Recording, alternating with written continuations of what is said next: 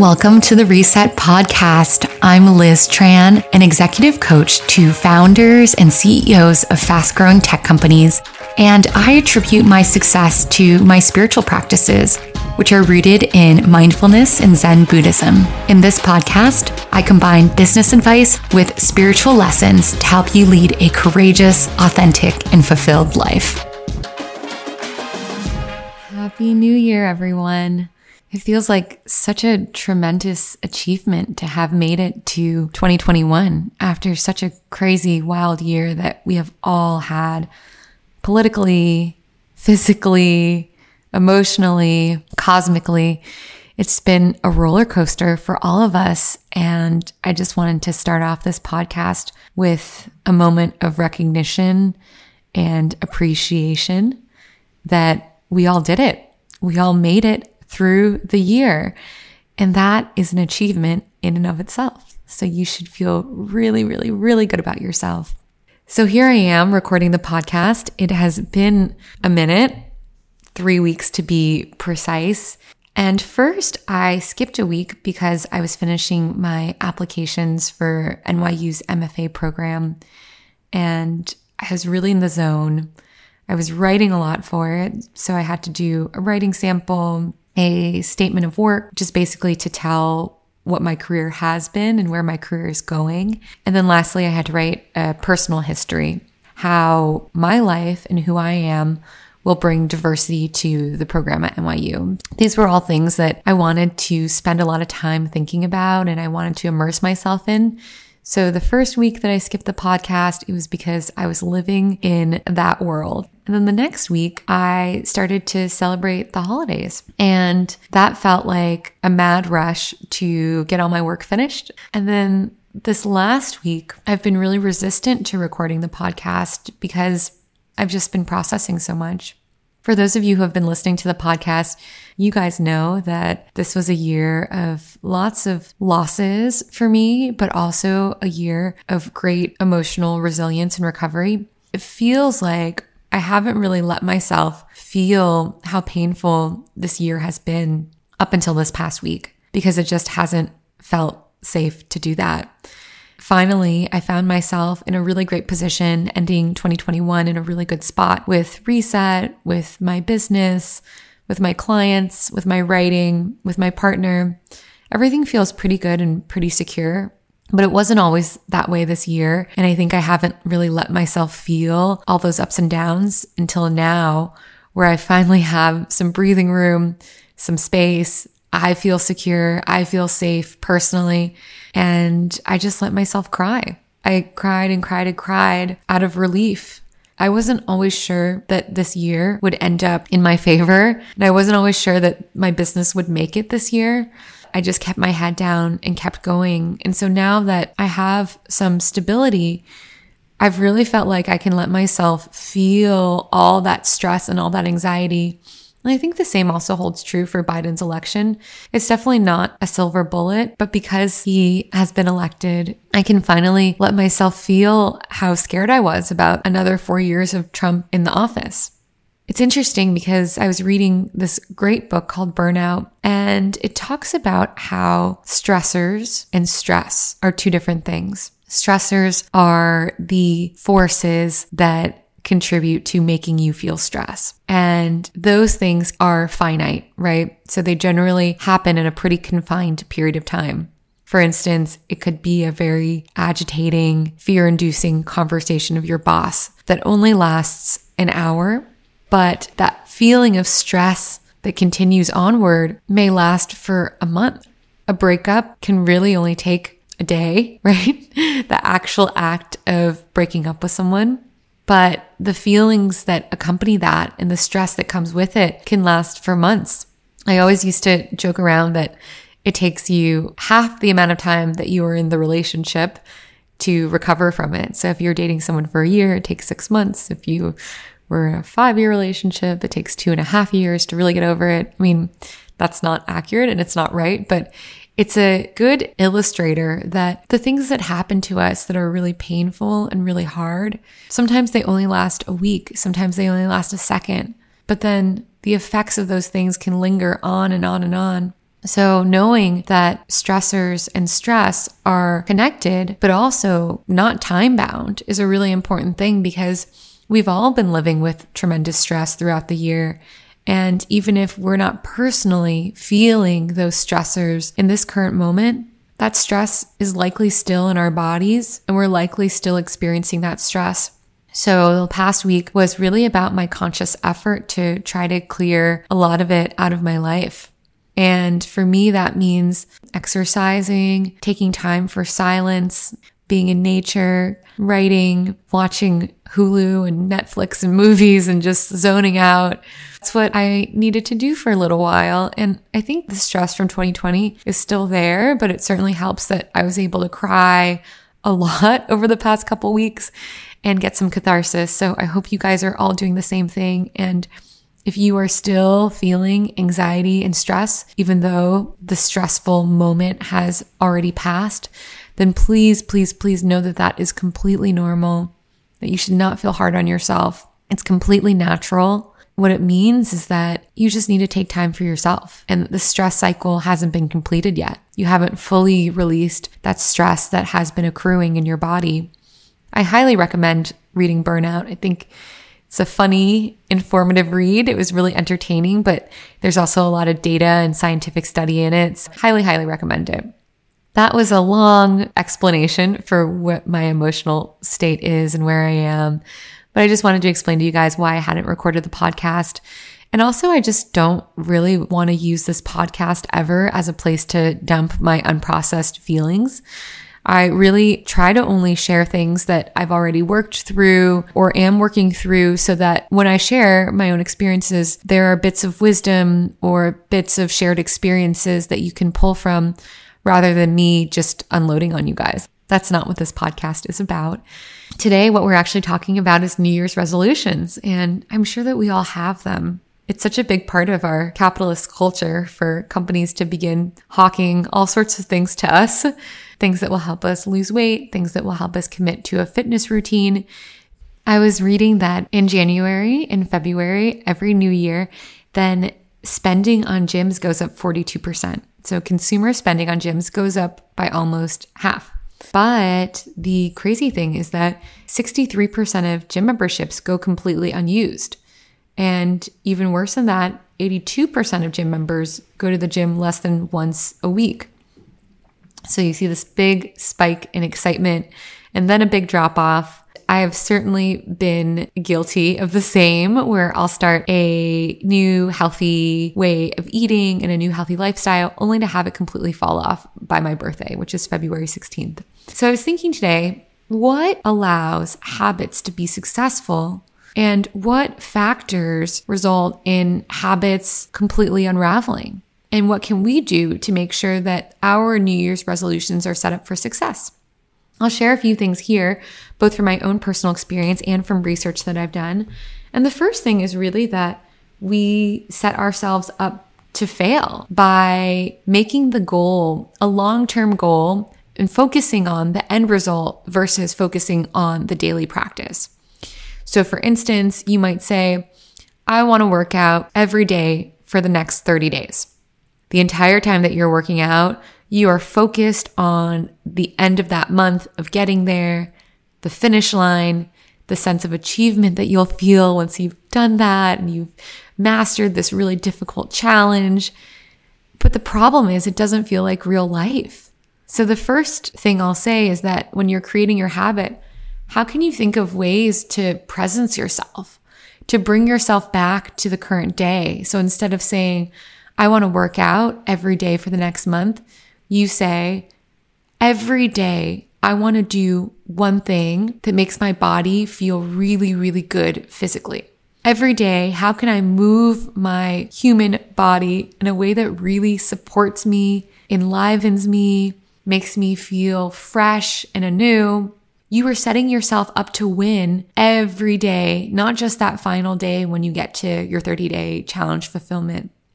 I think that's really, really important because we have to live in the now. A healthy lifestyle isn't about running the marathon. It isn't about the juice cleanse. It isn't about fitting into the pants that you've been wanting to fit into. It's about the feeling that you get by bringing yourself even an inch or a centimeter closer to the life that you want to live. It's not about the achievement. It's about the effort. It's about the action. It's about just taking steps. So the first thing I'll say is, if you want your habits and your New Year's resolutions to be successful, then bring them into the now. See if there's a way for you to win every single day with your resolutions. And that is a great segue into the second tip for creating resolutions that work. And that is that you need to reward yourself. You need to celebrate your successes. And if you are doing step one, which is giving yourself a way to win every day, then that should be easy, because every day you have the opportunity to celebrate yourself. And this is something that I really picked up. This is going to sound so funny and strange, but I picked this up from training my dog. My dog Grover is really well behaved, and I got really into training him when he was a puppy. I took him to puppy kindergarten at this place called School for the Dogs in the East Village. I took him to puppy prep school. I hired a trainer to work one-on-one with us. I got really into watching YouTube videos and listening to podcasts about dog training. And the number one thing that all these trainers said is that you need to change his behavior by celebrating when he does the right thing. So if he pees and poops right away, within minutes of going outside, then I click the clicker, which tells him he's doing a good thing, and then I give him a treat. And that's how I reinforce any good behavior that he has. So if Grover doesn't cry when I leave the room, I click and I give him a treat. When Grover comes to me, when I call him, I click and I give him a treat. You have to do it regularly, and you have to do it often. You have to do it until it becomes a habit for your dog. So we're talking at least 3 or 4 weeks, and then interspersed in between. And so I think of that for myself too, which is, how can I reward myself? How can I create that positive mental connection between exercising and not eating sugar and patting myself on the back? Because that's actually how we change habits, both in dogs and in humans. It's not through self-flagellation. It's not through chastising yourself. It's not through criticizing yourself. It comes from rewarding yourself every time you've done the right thing. So what feels like a reward or recognition for you? For me, it's as simple as whenever I have a meal that doesn't have sugar in it. So that's one of my New Year's resolutions, is to go back to a largely sugar-free lifestyle. Sugar is such a killer. It's so bad for the body in so many ways. And leading up to the holidays, I really just went on a tear. I was eating cookies, candy, chocolates, all sorts of things that I normally don't eat. I really wanted to go back to my former life where I really don't consume very much sugar at all. And I'm kind of up and down, sometimes I'll go a few days, and then on other days I'll just really go ham once I've already proverbially cracked the lid off of my habits. And so what I've been doing is, whenever I have a meal that is really healthy and supportive to me, I acknowledge myself for it. Obviously, eating happens for me 4 or 5 times a day. So those are 4 or 5 opportunities for me to say, just inside my mind, hey, good job. You made a great choice. That is a really, really different feeling than the opposite, which is in the past when I've, really binged and eaten tons of pasta and had soda or whatever. And I just feel my stomach feels awful afterwards. And I just feel unwell. I say, ugh, I feel horrible. I'm never, ever doing that again. But actually, positive reinforcement is so much more effective than negative reinforcement. Negative reinforcement doesn't actually really ever work for long-term change. It might work in the short term where you don't do that again for another week or so, or another couple of days. But really where the long-term change happens, so when those neurons and neural pathways in your brain actually shift, is when you're putting that positive reinforcement into your life. For me, that's a great opportunity to have 3 to 5 moments a day when I'm actually proud of myself and rewarding myself. The second thing I'm really trying to do is to make sure that I get into a habit of doing my fun work. So all my work is fun. I don't want to say that some of my work isn't fun, but there's work that feels really like a stretch for me. Let's call them my stretch goals. And those are around writing and around sharing my voice with others. Whereas the coaching work I do, I love it, but it's an area of comfort for me. It's an area of familiarity. I've been doing this type of work for many, many years, and it feels very much like I can easily jump into the flow state, and I know that I'm good at it. I feel a sense of confidence. My writing, I don't feel as confident. As a result, I can put a lot of pressure on myself to sit down and get started every day. I've really taken to a moment of silence whenever I do sit in front of the computer and just appreciate and thank myself for doing that, for even getting started. It doesn't matter what I produce. The outcome doesn't matter. It's just the act of taking a step forward that deserves to be celebrated. And sometimes I'll do this by making myself a really delicious matcha or making myself some tea, taking the time to make myself a nice fruit salad, something that feels really nurturing for me, whatever it is for you, whether it's burning your favorite candle. I really love these candles and they're really expensive and they smell so nice. So it feels like a beautiful treat to light them right when I'm sitting down to do work and making sure that my little zone, my writing area, my office is perfect. So think about how you can reward yourself. This is so important. So just to recap the first 2 tips, one is to let yourself win every day, to create opportunities for you to win when it comes to your resolution every single day. And the second step is to celebrate those wins and to make sure that you're doing it consistently, knowing that those acts of recognition and those acts of appreciation for yourself are what actually change your habits and change your neural pathways in your brain. The third tip in creating a New Year's resolution that actually works for you, your resolution should feel intrinsically motivated. What I mean by that is that there are 2 types of motivation. We are most familiar with extrinsic motivation, and that means motivation that's coming from a source outside of yourself. In the workplace context, that might mean feeling motivated to get a raise, feeling motivated to take on a new role, to have your job title change, to be seen more, to get a bonus. That's extrinsic motivation. It's something that comes from the outside. It's something that comes from someone else giving you an external pat on the back or credit for a job well done. And that is the opposite of intrinsic motivation, which comes from the inside. Intrinsic motivation are ways that you feel lit up and inspired that come from within. So it might be from the process of learning. It might be from the feeling of helping others. It might come from feeling connected to the mission of your company and wanting to be a part of that. And what we want to do with our New Year's resolutions is to find goals that feel intrinsically created. And I'll give an example of that. At first I sat down and I thought, one of my goals is to have this book that I'm working on with my friend Tessa sold to a publisher for over $150,000. And I want to do it sometime this year, hopefully in the first half of this year. What I realized is that, of course, I want that, but why? For what? Is it to prove that I could do it? Is it so other people can know that I'm impressive? Is it so I have something to tell people that I did so everyone knows that I'm making progress?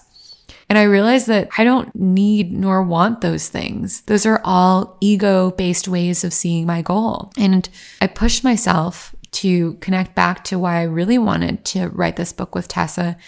And that is to express myself and to help people. So my new amended resolution, so that my goal was coming from an intrinsically motivated place, was that I want to do everything that I can every single day to refine and nurture my voice as a writer and a creator. I want to make my voice as strong and as vibrant and as true and authentic as possible so that the work I do might affect others. And so that goal goes from, oh, I want to sell this book for over $150,000 to I want to refine, strengthen, nurture my voice to take care of myself in any way possible so that I might be most in service of other people. That's a mouthful, but basically I think of 2021 as the year of my voice. It's the year of being unapologetically me and creating what I want to create and being strong in my own convictions and viewpoints. So you can do this with any habit. For instance, if your goal is to lose 10 pounds, then how can you shift that into something that feels more about what you want from within versus what other people think of you or external markers that you're doing a good job? So maybe instead of saying, I want to lose 10 pounds, you say, I want to love and appreciate my body every day. I want to accept myself. I want to love myself for who I am. I want to feel strong and sexy. I want to feel in awe of who I am and of this amazing body that has been given to me and how much it does. How can you really reframe the idea of losing weight into a way that you feel? Something that you're doing for yourself, not for other people or not for what other people might pat you on the back for. So this is really hard because our whole society is geared towards extrinsic motivation versus intrinsic. But I really think that this is the key to having goals stick, because if I don't actually sell my book in Q1 or Q2 of this year for over $150,000, it doesn't mean that I'm a failure. It really doesn't at all. I really don't want to set myself up for that. It will have been a success, and it will be a success if I show up every day and I really, really give my heart and my soul to this project and I believe in myself. I mean, how cool is that? Putting yourself out there and doing work that you're really proud of and that pushes you out of your comfort zone, that's way better than money. I'll take both, but I really think that the latter is harder than the former. And then finally, creating strong habits also involves having knowledge. There's a framework that we recently shared on Instagram that says that habits are made up of 3 parts. One is knowledge, so it's knowing what to do and how to do it. The second piece is desire, so wanting to do it. And the last part is skill, so actually the ability to do it. And I think we all get skill and we all get desire. After all, we wouldn't be setting up these resolutions unless we had the desire to do it. And also skill, we wouldn't be able to do those resolutions unless we had the requisite ability to be able to do them. But the most important thing is knowledge, which is the how and the why of it. Why are we doing this? And as an example, I felt like it was so much easier to shift my eating habits away from sugar once I further understood the mechanism of how sugar works in our systems. What I learned is that when I have a sugar craving, it's not actually me who wants to eat the sugar, but rather it's the bacteria that lives in my gut that feeds off of that sugar. And that bacteria is telling my brain, give me more food, give me more sugar. That voice of that bacteria in the gut is so strong that it makes you think that you yourself, you as a person are craving the sugar, but you're really not. It's just your gut. And so now I know that whenever I have a sugar craving, I just say to myself, oh, that's not me. That's just the unhealthy bacteria in my gut. And I literally just need to give it 2 weeks for it to all die off, and those cravings will completely stop. So knowing something like that has given me so much power. So I encourage you guys to make your habit and make your New Year's resolution also your hobby. So learn as much about it as possible. So much about my 2021 is about really nurturing and supporting my creative voice that I'm going to be doing as much research as I can into the practices that really support me. I'm going to be trying lots of different things. I'm going to be reading lots of books. I'm going to be talking about creativity with people in my life. And I'm going to make it a habit, because the better informed I am and the more tools I have at my disposal, then the more I'll stick to this habit. So my question is, what can you be reading? What can you be Googling? What can you be learning? What can you be trying out to expand your knowledge base to really, really help that habit stick? Just to recap, I had 4 ways for creating New Year's resolutions that really work. The first is to release your focus on the outcome, the end goal, the finish line, and rather to focus on the day-to-day. Give yourself a chance to win every day.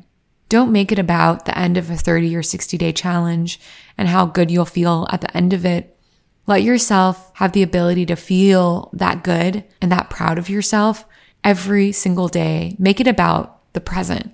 Make it about the now. Make your resolution about living, about feeling.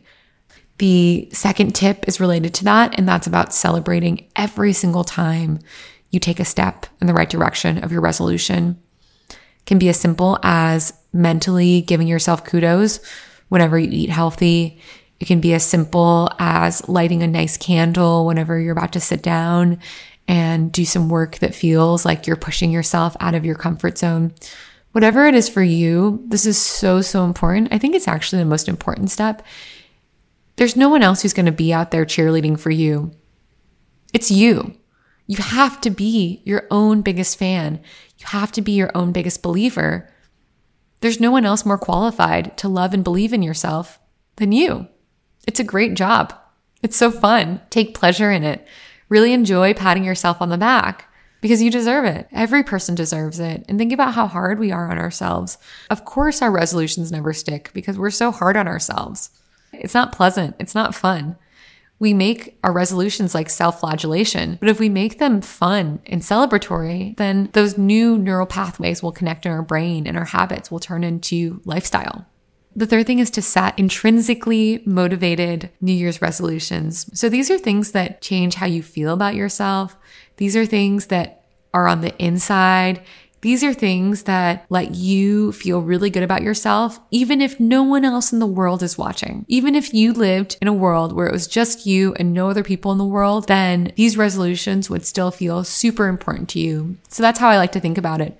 Pretend that there's no one else on this planet. Pretend that there's no one who can pat you on the back, tell you that you're doing a good job, think that you're really cool, think that you're really smart. Imagine that it's just you. You're the only human left on this planet.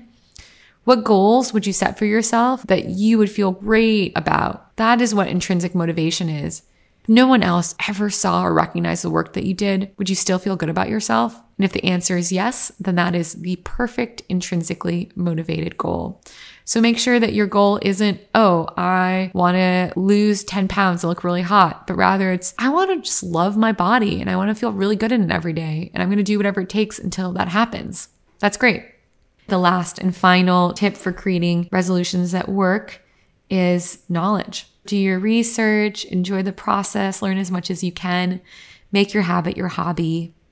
See if you can become an expert in the how and the why.